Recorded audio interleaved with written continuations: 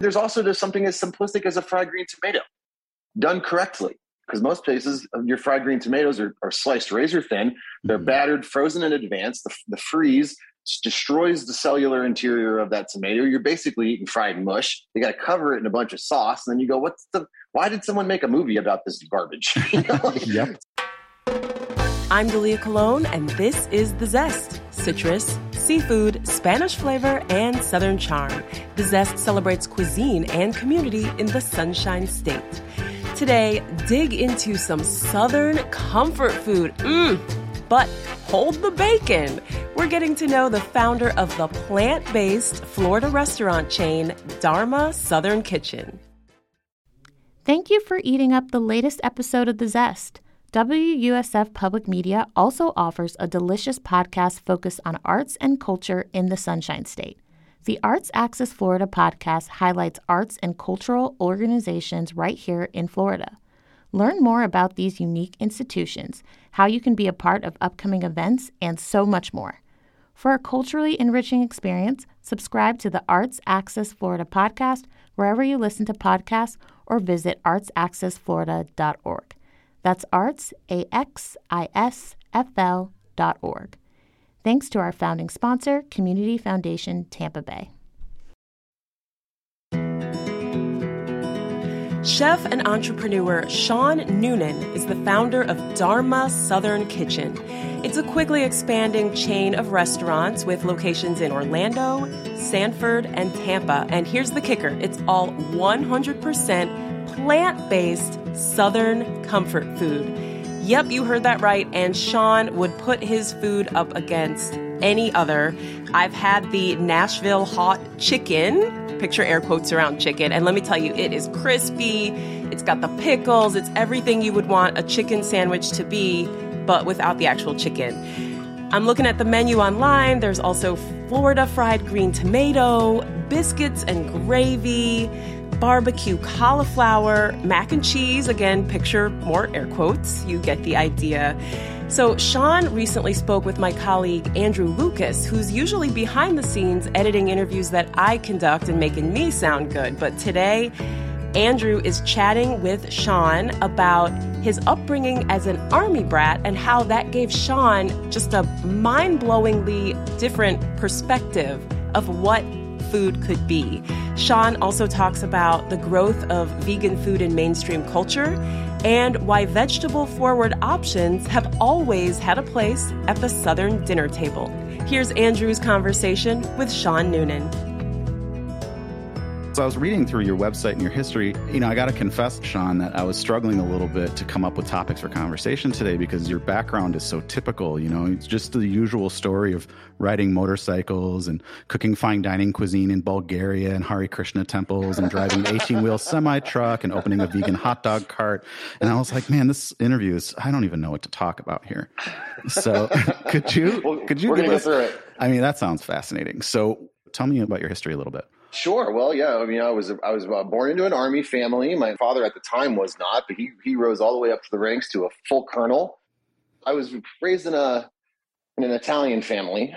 So cooking has just sort of always been the epicenter of everything. Like the entire social dynamic of any meeting or family gathering happens around the kitchen. We don't leave the kitchen. I don't think actually. Yeah. And the person that's running the kitchen is sort of running the show. So I've always sort of looked up to the person who had the ability to do all those things, and learning some of those skills was a high priority for me even as a child. I've been in the industry for a significant amount of time. I don't know any other way to put it short. How do you wind up from there to cooking in Bulgaria? I went to culinary school I started in Orlando in the Cordon Bleu in the mid 2000s.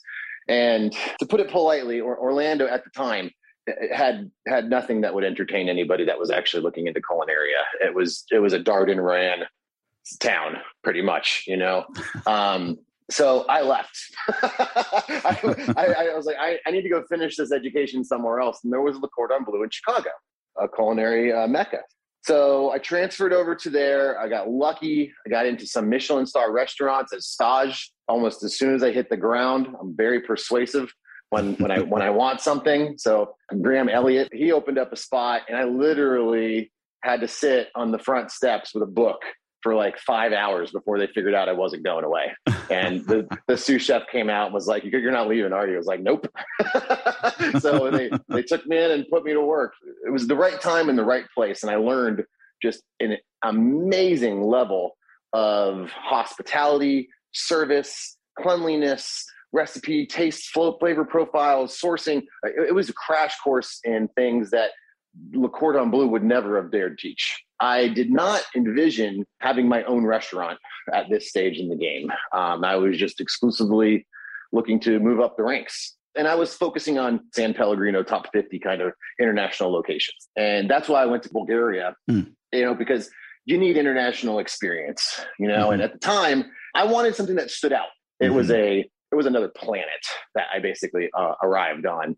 And Bulgaria is just such an amazing place. Expression is just everywhere, and it's a little unknown secret spot. I always say, and I haven't been all over the entire world, but from the places that I have been, Bulgaria is the best hidden secret on the map right now, for sure. Wow, that's amazing. Well, okay, so that all is still very interesting, but it leads you to opening this vegan hot dog cart, and then eventually to opening Dharma, which I want to get into. But how do you get into veganism? Was it just a matter of, well, I want something different, I want to stand out, I want to find a niche as a chef, or is it something deeper than that? I've never had an aversion to eating vegetables, ever. One of our many polarized American personalities is the I don't eat vegetables thing, like I only eat meat. I'm literally a carnivore. Like, okay, guy, if you're a carnivore, first off, you're going to be very unhealthy. It's not going to last for very long. And I openly make fun of those people because I'm like, homeboy, you've never had an apple before? Okay, congratulations. They're delicious. You haven't had French fries before, So why are you fighting this? But I've from a very early age been exposed to various aspects of vegetarianism and veganism. And I have been vegetarian, vegan, pesca, back and forth almost my entire life. Let's pause a little bit there. So that's good for our audience. So let's define some of these things. So what does that mean? Pescatarian, vegetarian, vegan? Pescatarian would be vegetables and basically things from water. Fish, mollusks, crustaceans, things to that effect. Vegetarianism, nothing alive at all, strictly vegetables, but the byproducts are still acceptable, such as like a byproduct would be cheese or milk or honey, things like that, where you're not actually consuming the creature, but just a byproduct of their efforts. Veganism is the no byproducts, exclusively vegetables only. The shortest way for me to describe all of these things together. No, that's great. That's great. So, okay, so you're coming from these Michelin star restaurants. You're cooking with probably very high-end ingredients. So did you go down the typical pesca, vegetarian, vegan path for you know what I think it was? Honestly, I think that it was, one, like I was vegan for the longest time. And I think at the time I was not for a few years, and then I went back later on, and I just gravitate towards disruption. And at the time in the late 2000s, it was when everybody was a craft beer enthusiast with a damn pig tattoo on them. It was like every chef had, like a pig tattoo on their forearm. Everybody worshipped Anthony Bourdain, and snout to tail was the biggest thing. And I was like, you guys are taking this way too far.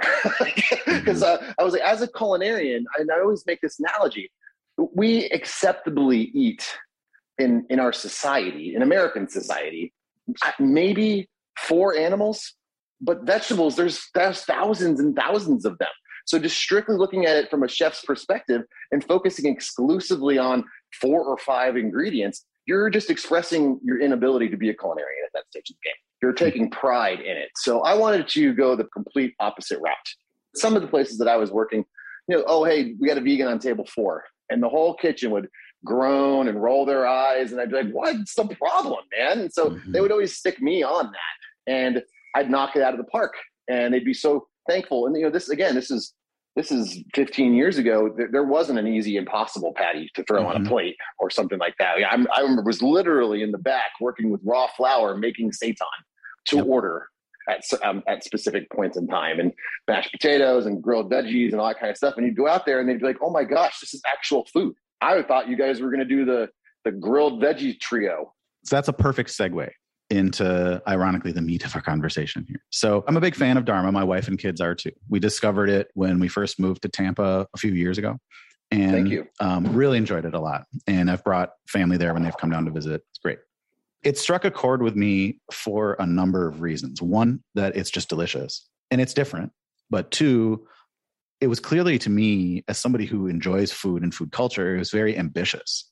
Because as you well know, Southern cuisine is known for such a heavy cultural lineage, and it's got such rich and complicated flavor profiles. But a lot of that, at least historically, has been derived from animal products, pork, lard, chicken, et cetera. Mm-hmm. And even further than that, fans of Southern cooking can be very fiercely loyal and very strict about historical traditional recipes. So when you were developing the concept for Dharma, why did you decide to focus and target? I mean, maybe it's that disruption you're talking about, but why did you decide to focus on the Southern cuisine? And how did you approach it from a vegan perspective while still honoring that culinary heritage that came before? So it was 100% me just wanting to take on the biggest challenge that I could possibly think of. At the time, I appreciate that. I wanted to challenge myself. And at the time, I had not even thought of multiple locations. I was going to be blessed if 5 people showed up on a daily basis. And the way that we wanted to, pay respect to because we didn't want to reinvent Southern food in a plant-based fashion. Mm-hmm. But when you really take apart all cooking, really, let's talk about flavor profiles in Southern cuisine. Mm-hmm. One, smoked doesn't come from an animal. Yep. Smoked is vegan. What happens in the caramelization of barbecue sauces is because of the sugars that were placed into those barbecue sauces. The sugars that got into those barbecue sauces came from fruits and vegetables. So, we call it the Maillard reaction. It's, the flavor profile that comes off of caramelized sugars. Barbecue sauce is a raw sauce until you cook it. Mm-hmm. And that's what that low, slow scenario does. The rest of the low, slow tenderizes the interior of your protein. But when we're talking about vegetables, we get to bypass that part for the most part. So you're really talking about how to really develop that exterior flavor profile of your caramelized sugars and your smokes. And we can get these same profiles from onions. We can get them from a myriad of vegetable-based sources. And so when I started really getting into, it was sort of like a byproduct of that molecular gastronomy scenario that was happening in the early 2000s. But when we're really starting to tear things apart, saying, okay, why does what do what, Mm-hmm. By no means would I call Dharma a molecular brand by any means, but the thought process comes from being able to really get into the root of why things are happening and where can I replicate these things from without getting into weird chemicals and all those kind of things. So, but and then there's also just something as simplistic as a fried green tomato done correctly. Because most places your fried green tomatoes are sliced razor thin. They're battered, frozen in advance. The freeze destroys the cellular interior of that tomato. You're basically eating fried mush. You got to cover it in a bunch of sauce. And then you go, why did someone make a movie about this garbage? Yep. So, if you just do things correctly and treat food with the level of respect that not only it deserves, but the customer deserves, you're 80% across the goal line. I love that. I think that's absolutely right. That's you described. Not only for me, literally fried green tomatoes, but also okra. I used to hate okra, and I realized it's because I was being served terrible okra. That's it, right? So, yeah, absolutely. I had that aha moment with a tomato. I hated, even though I come from an Italian family, ketchup, sauces, and things like that. No problem. An actual slice of tomato. I think I was 19 or 20 before someone put an heirloom in front of me and seasoned it with salt and pepper and was like, this is what tomatoes supposed to taste like. And I tasted it and I was like, oh my gosh, this is amazing. So you opened Dharma. It's been very successful. Only in my little experience, having brought some guests there, they had the reaction that I sort of expected, which was vegan food. What? And then we tried it and they were like, oh, this is actually really delicious. So, none of that was surprising to me. But have you found generally that people have embraced the concept and the food, or did you experience, again, with, Southern food being such a hot issue, did you find backlash from people, or what was the experience when it opened? Actually, we did not experience the backlash that I had presumed. And I think that had to do with opening in, Orlando is a modern metropolitan environment. And it's, we didn't immediately start out in the woods, really trying to altered people's culture almost, But even, we have opened up places more towards rural Florida. We've got a location out in Sanford right now that does well. People are open-minded to it. I think that the days of, I ain't eating that stuff, I think that that's gone. I think that we've just phased out of that. Or rather, those people have just sort of aged out of being part of the majority of commerce in general. Do you think, I mean, that was actually one of the questions I had as an entrepreneur in this position. Do you feel like as a culture, particularly in America, that we've turned some kind of corner in terms of pop culture acceptance of veganism? It doesn't seem so weird anymore. Not that it ever was, but you know what I mean? No, I'll give you that. It was weird for a long time. My biggest goal is to mainstream veganism into the national dialogue. When you turn to your significant other, your partner, your best friends, whatever, and you have that conversation that most of us have multiple times a week of what are we going to eat? And we start rifling through these topics where, like, okay, well, Chinese, sushi, Thai, barbecue, but vegan is never part of that conversation.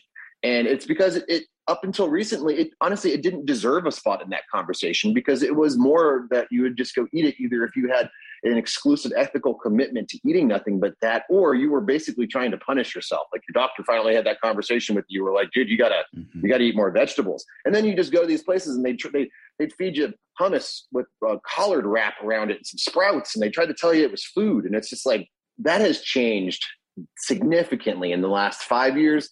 And even going back up to, I think, about 10 years ago. And there's definitely restaurants that have been doing it previous to that as well. But as far as like people saying, okay, we're gonna treat this as a real cuisine. Noma went vegan for an entire season. Olevison Madison Park is entirely a vegan restaurant now, one of the best restaurants on the entire planet. Alan DeCoste has been doing vegetables for decades, and no one paid attention to him doing it. So I think it's finally got its foot in the door. And we're going to see those residual effects now. But I think that, if you talk to somebody between the ages of 35 and 15 right now, and you said, let's go get vegan food, I think it would be almost a faux pas for them to recoil in horror. Like it would be common to do 10, 15 years ago. Yeah, I agree. I have carnivorous friends. I have vegetarian friends. And I think we all think it's weird when we go out to eat somewhere and there isn't any vegetarian or vegan option. That just seems passe maybe at this point. But even my dad, and I grew up in the Midwest, he grew up on the East Coast. We grew up a pretty meat eating family, and even he dabbled in it just for health reasons. So what's your advice for folks that are looking to introduce more vegan food into their diet? And I guess kind of related to that, aside from side dishes and salads and that sort of mentality, how do you approach specifically a vegan main course? That's funny because while you were asking the question, I was going to sort of take apart the idea of a main course. Well, there you go.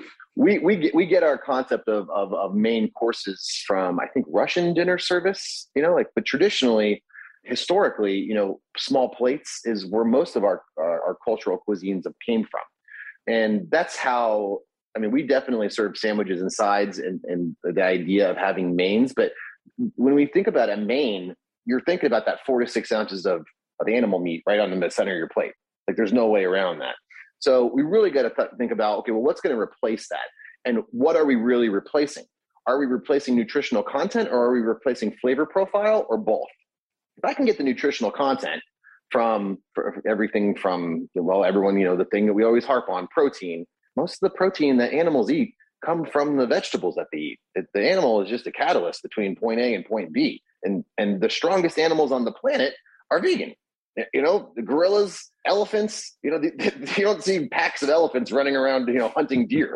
Being even a carnivorous animal is somewhat of a evolutionary roadblock because, most creatures haven't really gotten beyond that. That's why we're omnivorous, and why, the great cats of the Serengeti and everything like that, they're still just cats millions and millions and millions of years later. So intellectually, that all makes sense. But meanwhile, let's say you are attending a holiday dinner, and, it can be an awkward time for dietary restrictions, or Thanksgiving, of course, got to have a turkey. How do those folks that don't want to do the turkey, is there something easy that is sort of a gateway food to maybe help people incorporate veganism more into their everyday life, or to make them see it in a different way? Sure, sure. So, well, one, I mean, there's a myriad of grocery store ready products. From the Beyond brats that came out 2 years ago. Those things are They're really amazing, good. and they can do. You could do. I mean, you can tear them apart and stir fry them up. You can slice them up and have a whole thing there. I try to stay away from. Tofurkey was a wonderful brand. Is a wonderful brand. They served a wonderful sort of stepping stone for everybody to get from point A to point B. And I've had many Tofurkeys during my life at the various Thanksgivings. But I mean, even the name sounds goofy. It's like, and it doesn't actually, it's just gluten with some stuffing inside of it. If you really want to mimic your meat, you're in a little bit of a pickle there because it's not meat, it's vegetables. My go-to is portobello mushrooms. Okay. I think the portobello mushroom is so diverse. I can make a flank steak mock-up from that. I could stuff it and just appreciate it as a mushroom itself. I can slice it a million different ways. I can do all kinds of stuff with a portobello. And it really has that density that you're looking for in your mouthfeel of animal protein. And it also has a huge umami factor, which is the other thing that we're really getting out of when we consume animal meats. It's easy to find. Actually, that's sort of leads into my next question. Do you have a good recipe for vegetarian or really vegan gravy? Because I've used the packets. Mine, it comes out bland, or even if I'm using stock, it comes out just sort of whatever-ish. Do you have a killer gravy recipe? Oh, well, so I can talk about this for 30 minutes, but the short version, onions and roux. That is, but you got to treat your onions correctly. You got to take them down to caramelized levels. You got to toast your flour a little bit before you get it, because you're building these flavor profiles. And then eventually you throw all that stuff together with enough salt, white pepper, and a little bit of fat, a little olive oil, and you're pretty much golden. Then after that, I can church things up with various spices. Do I want to add some smoked paprika in there and give it a weirdo flavor? Do I want to go chili powder or a ras a la newts or something like that? And so, but the base of just using onions and garlic as well. Our onions, garlic, and flour can accomplish a ton. A ton. Those are magical ingredients. Yeah, it's time. Yeah. Yes, exactly. Yeah. Well, that's great because, again, none of that, I think, for folks that maybe are thinking, well, gosh, vegan food, I don't know. Maybe they think it's weird, or it's just maybe it's too much work, or I don't think it has to be. I think you're really emphasizing that it can be, you can treat a portobello mushroom just like you would a sliced piece of meat, or you can make gravy using vegetarian broth rather than the meat broth. So I don't think it has to be a radical reinvention, as you said. I think that's very smart. Well, we're getting into summertime here. Any easy to grab or easy to make picnic food or beach foods that people could take or make? There's all kinds of thought processes on picking out your watermelon.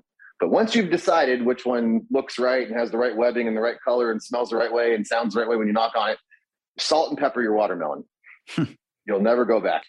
Or just throw some mint on it, and it's a whole nother world.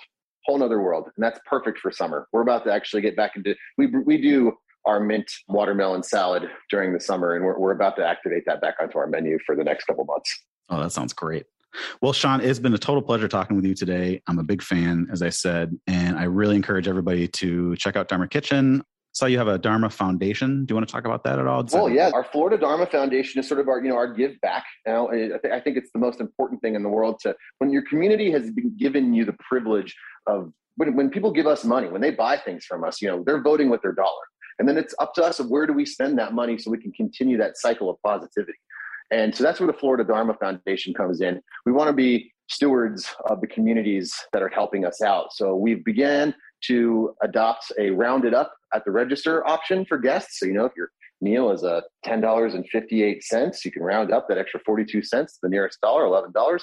And what we do is we then put those funds back into the community through various ways, but of the specific location where it came from. So if you're dining at our Dharma Market on South, or the Vegan Hot Dog Cart by Dharma on Orange Avenue in downtown Orlando, those donations would go to various programs in that area. Tampa would go to Tampa, Sanford goes to Sanford, et cetera, et cetera. And it really helps us not only give back, it's also sort of a personal mission of mine to sort of boast about what I've termed conscious capitalism. I think that that's a way that we could sort of start looking at things in new light. I mean, people a lot of them, well, that's just business. The general tagline, oh, that's just business. And it's just an excuse to do horrible things. Like, no, it doesn't have to be that way. You can be business savvy. You can have a capitalistic endeavor and positively benefit your surroundings. And we've just been programmed to think that those two things are not accomplishable side by side. So that's what the Florida Dharma Foundation is. And it really helps our staff. They're able to feel good about what they're doing. Our general managers are in control of where those funds are allocated. So they get to sort of have a bigger part of the community as well. And honestly, I'm trying to really set a blueprint to where I can show some of my other folks in the restaurant industry and basically say, well, why isn't everybody doing this? So that's the Florida Dharma Foundation is a little bit of our give back charity philanthropy project that we hope as our footprint grows throughout the state, those coffers are going to get much, much larger to where we can start having some serious impact. Sound business and good ethics don't have to be mutually exclusive. So that's really good. Exactly. I like that. Exactly. I like that. Exactly. Well, and I could talk to you all afternoon. I hear you got plans to expand as well. Any plans to come down my way near Cape Coral, Fort Myers? So what we're doing right now is we're getting our second Tampa location lined up. Okay. And we're also getting into what we call the tourist corridor of Orlando. And that's going to sort of wrap up our 2022. Now, 2023, we want to expand our Gulf Coast footprint and also get into South Florida. So we're coming. That's great. My wife was mad that this was over the internet. She's like, was really expecting me to come home with a bucket of your delicious not fried chicken. So anyways, Shaun, it's been an absolute pleasure to speak with you today. Andrew, it was a pleasure. Thanks for having me today. That was Dharma Southern Kitchen founder Shaun Noonan chatting with The Zest's editor extraordinaire and occasional interviewer, Andrew Lucas. I'm Dalia Colon. Andrew and I produce The Zest with help from Chandler Balcom, who, by the way, graduated with his master's degree from USF earlier this week and still found time to upload this episode for your enjoyment. Congrats to Chandler and everyone in the class of 2022. We also get help from Mark Hayes, who mixes our on-air promos that you'll hear if you listen to WUSF 89.7 FM in Tampa Bay. And she's back. Our intern, Hannah Abdel-Majid, is now our permanent coworker and social media specialist. So congrats to Hannah. So much good news this week. The Zest is a production of WUSF Public Media, copyright 2022.